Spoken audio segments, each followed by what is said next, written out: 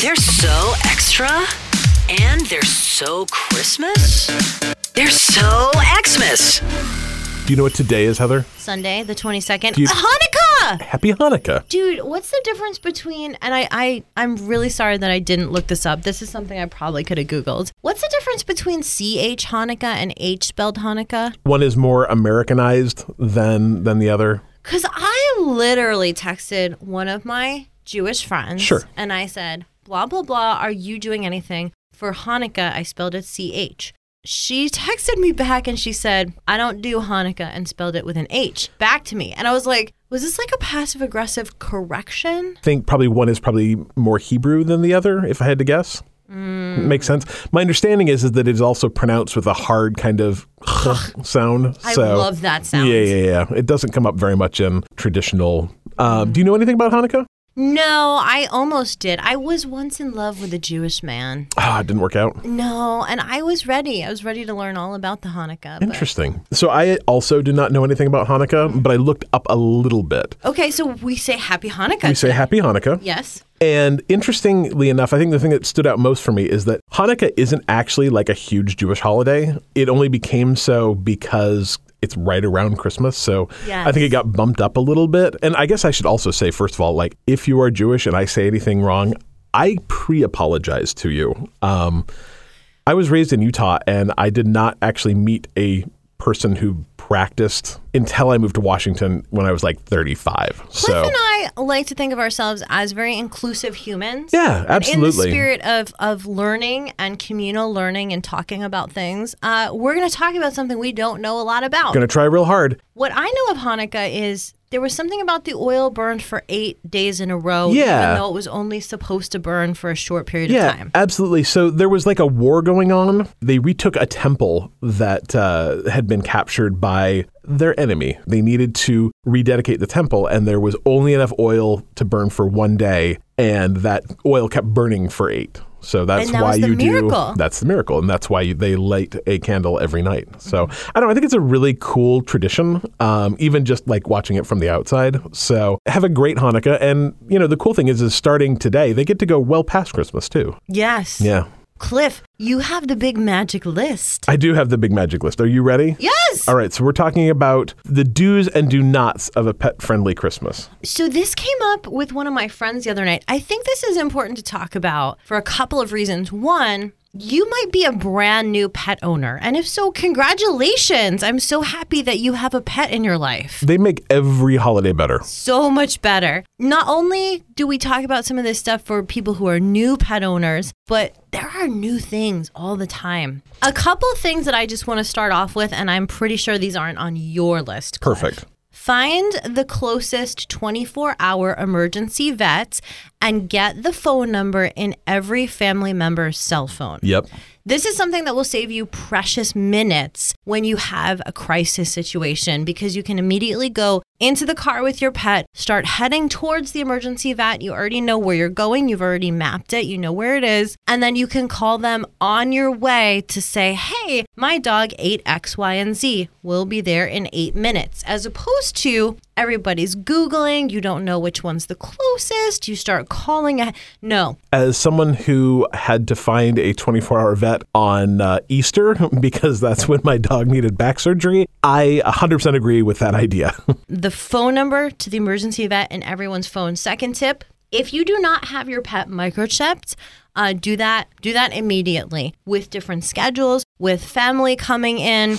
Maybe you are boarding your pet. Animals get loose. They get out. That microchip is going to be your pet's ride home if the shelter finds them. Absolutely. And not only get the microchip, but make sure that microchip is up to date and registered to you. Now, if you adopted your pet from a shelter and they're already microchipped, that microchip is going to send them back to the shelter. The shelter looks up their records. They know that it's you. Then eventually you get called. But if something happens to your pet and a decision needs to be made immediately about a surgical choice or something, you don't want to waste that time. So that is a tip I have not followed, and I should before the holidays, because mine is still registered to the place that I got my dog in Utah. It's a good idea. It's a good idea. Other do's and don'ts? I could talk for 18 hours about pet tips. Perfect. These pet tips come to us from the fine folks at Innovet. I don't know anything about them, but they sell pet stuff. Great. So the first thing they're saying is when you put up your Christmas tree, you don't want your dogs to be able to get in there and drink the tree water. Oh, no. Because it's not good for them. Try and keep the needles vacuumed up because your dogs can eat them. They're super pointy. Mm-hmm. They can do terrible things to their insides if they eat them. So be careful with your Christmas tree. You know, one thing that we've always done is on the bottom boughs of your Christmas tree, Brooke bought some bells, put them on the bottom of the tree, and then if the dog goes under it, you hear a ring, ring, ring, ring, and you know that your dog's messing around with your Christmas tree. So that's very smart. Very smart. My tree's fake now, but you know, there's also the option to put the baby gate around the tree. Absolutely. I subscribe to that option. Nothing wrong with that.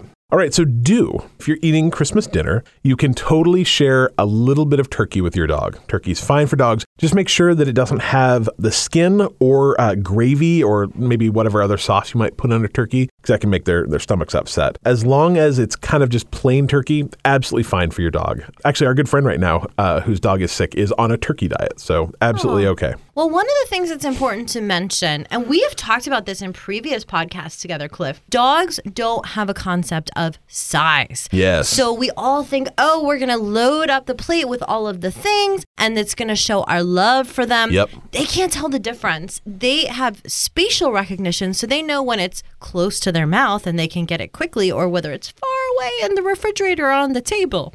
So just the smallest amounts are going to go so far. So this has nothing to do with that at all, but it made me think of it when you said it. Have you ever been at home and maybe your spouse, your boyfriend or whatever is about to come home and your dog, maybe your parents even, starts to get really excited and you're like, how does my dog know that my parents are coming home?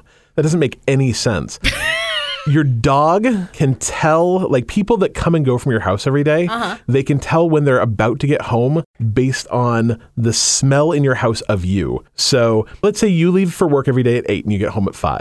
At about 4:30, the dog knows that the amount of smell of you in the house is at the point where you're going to be home soon. And that's why they start to get excited. That is so crazy. Isn't that insane? Cliff. Yeah, because my dog does it. He starts to get excited about 4:30. And it's because he knows I'm coming home, not based on what time it is or how much time has passed, because time isn't a concept for them. Right. But he knows that at about 4:30, that's when it stops to smell as much like dad as it normally does, and that I'll be home soon. I've never known you to have any sort of an odor, Cliff.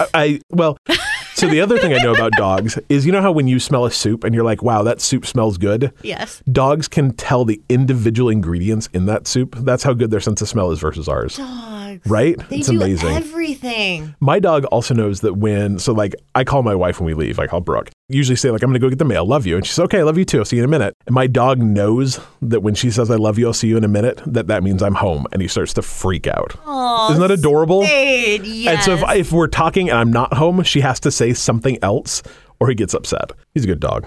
All right, you ready for another dog fact? Yes. So if you're making food, traditional Christmas food, like a lot of times that has Brussels sprouts or other winter vegetables, right? Mm-hmm. There's not a lot of good fresh stuff going on right now, but let's say you're making beets or any of those things that we learned about the other day. Those, as long as they don't have a lot of sauce on them, a lot of butter, a lot of added salt, that kind of thing, are also fine to share with your dog. So there's a lot of things you can sneak under the table to give your dogs, as long as you're careful that they don't have a lot of sauce, a lot of super rich stuff that'll make them sick.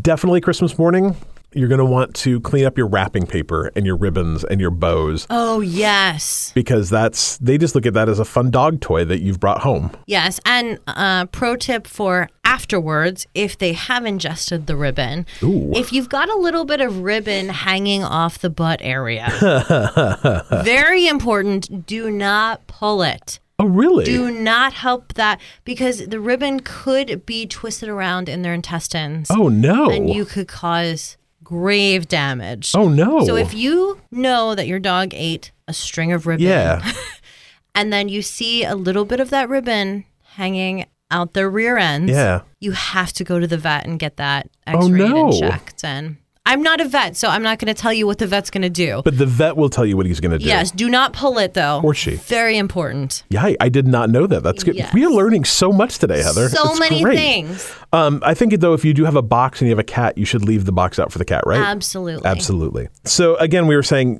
do make sure to, if you have a real Christmas tree, to keep your pine needles clear. And I think that even more so, like if you are like me and you put up a real Christmas tree on about December 22nd, because that seems to be when I actually have enough time to do it, but you don't take it away until like February 15th. Equally important to make sure you vacuum up after all the Yes. thousands of pine needles that are going to come off that tree. Should we talk about poisonous things real quick? Yes, please tell me about poisonous things. I think this is really important because we all know that dogs can't have chocolate, and we all know that. However, when we have new guests at the home, sometimes these are not dog people or cat people. They don't know what is okay and what's not okay to feed your pet. So if you put a list on your fridge Well, that's of a good these idea. items, that way your guests can see them. You're not being all preachy with them. Like they know to consult the list on the fridge because they might not know. Hey, no chocolate. No chocolate. No nuts, unless it's a peanut. Yep. No grapes, no raisins. Currants. No garlic, no onion. Yes. Also, that means they should not have mince pies or fruit cake. And no artificial sweeteners. So anything that might have xylitol in it, Yep. that means chewing gum. And a lot of peanut butter. Yes, any sort of candy canes. A lot of times those are sweetened with xylitol. Also, no bones. Don't give them your leftover turkey bones. They can shatter and do all sorts of terrible things to them. And nutmeg is apparently very bad for them as well. And a lot of dogs are fine with milk products, but some, again, are lactose intolerant. So if you've got a new pet and you haven't given them the whipped cream before, Don't share your eggnog with your dog. stay away from it. Play it safe. I would guess that's the other thing. Like, I think people think it's, I don't want to say funny, but, like, haha, I'm having some champagne. My dog can have some champagne. Don't give your dog alcohol. No, we sound very restrictive right now. But let's paint a nice happy picture. Maybe you're getting the potatoes ready for mashed potatoes, and Yep. you grab a little square of the potato that has cooled off. Absolutely. And you share that with your dog Yep. for a nice little sit. That is perfect. Maybe you are carving the turkey and a little piece of meat falls off. Oh, please, yes, share that with your dog. I think what you should actually do is, like in our last episode, you should be one of those people that spends more on your dog than your spouse. Yeah. And just make sure they have a bunch of treats, like a cornucopia of different kinds of treats that your dog might like. The other thing that I do want to mention, pet people have to stick together. If you see an animal that seems to be lost or loose, if it is safe to do so, please stop and help them out. If you don't feel like you can get close enough to read a tag, or you don't feel comfortable actually making contact with the animal, hop on your phone.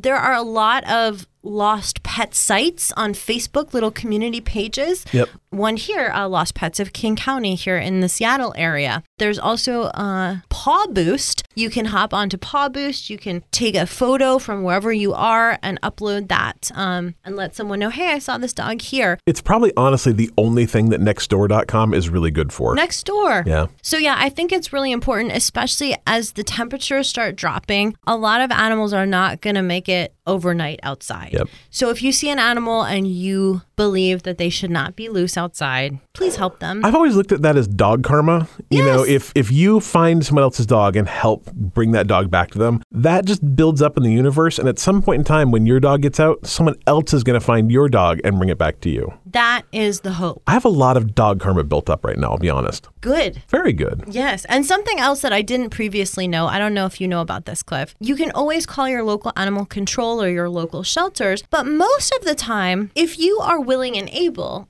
you can foster that animal at your house. Really? And just register the animal with the shelter so that if their family comes to the shelter looking for them, they have a record, oh, that dog is with Chrysanthemum Cliff. I did not know that. Yes. So if you live in an area where being at the shelter is not a good place if you're a dog,